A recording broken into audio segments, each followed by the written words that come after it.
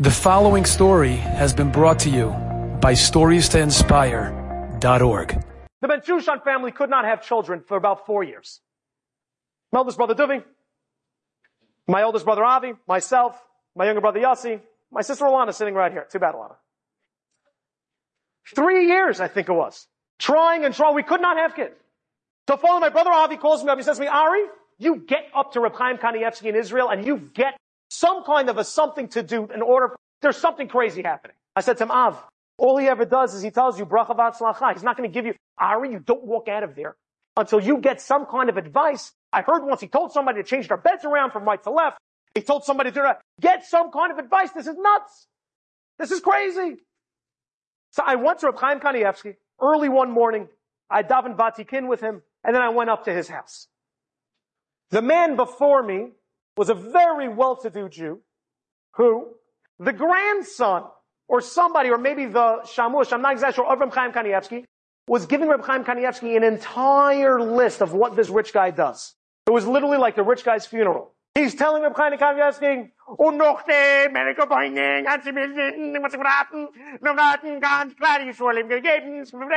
he was just talking to him in Yiddish and telling him all the amazing things. Reb Chaim Kanievsky is sitting behind his stender. He's just waiting.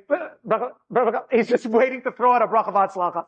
You know, just to, finally, the guy gets done the entire chapter of a book. And Reb Chaim Kanievsky says, finish. Bracha v'atzlacha. Now that bracha v'atzlacha, by the way, is, it's dynamite. It's obviously chas v'shalom. I'm not knocking it. But I figured that after this guy, who was literally paying for the entire sewage system of Bnei Brak, got a bracha v'atzlacha, I'm going to have to tell my brother Avi, I'm sorry, but all I got was a bracha v'atzlacha. That's all I got of. I go in there. Now, I am, you guys know I run a camp in the summertime. So, in camp, there's one thing we've learned how to do in camp.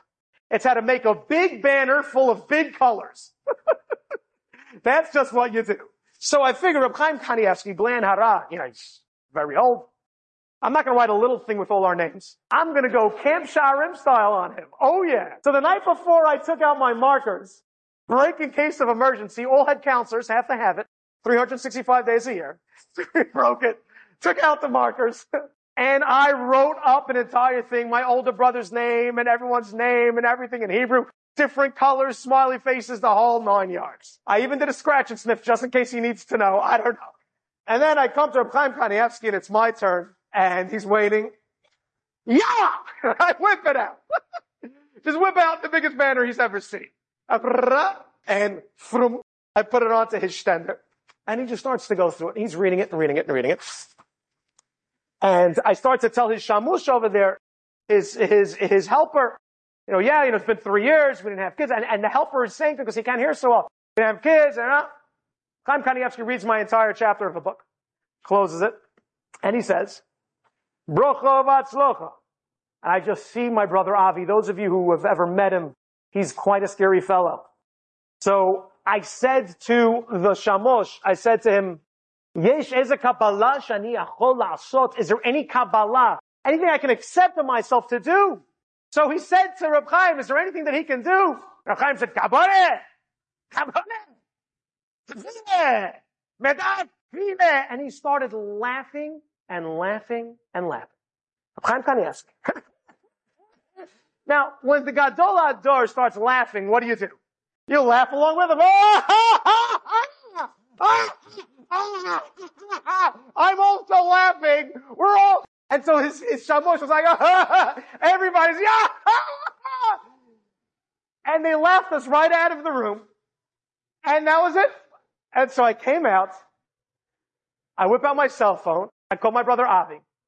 And he's like, no, Ari, what happened? I said, Av, it's amazing. Like, what? Chaim Kanievsky said, we got to daven. Wow. Avi's like, oh, wow, really?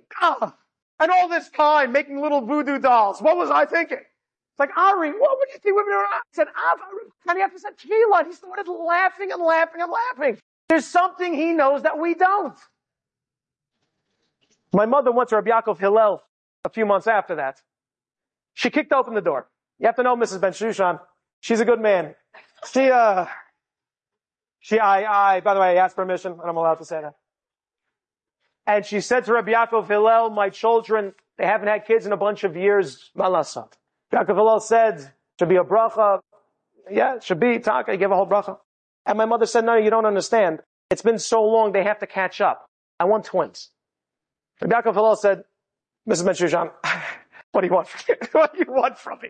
She's like, I want twins. He said, no, Hashem should listen to your tefillot, you daven for tefillot. Rabotai. My older brother Avi, twin boys.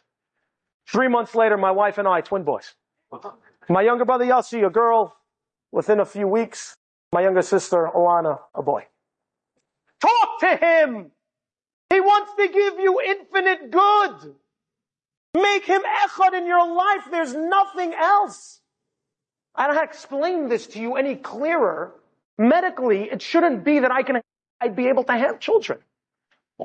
But that doesn't make a difference. Because he's in charge. Don't you see, as long as you talk to him? And this is the ingredient that everybody misses. Enjoyed this story? Come again. Bring a friend. StoriesToInspire.org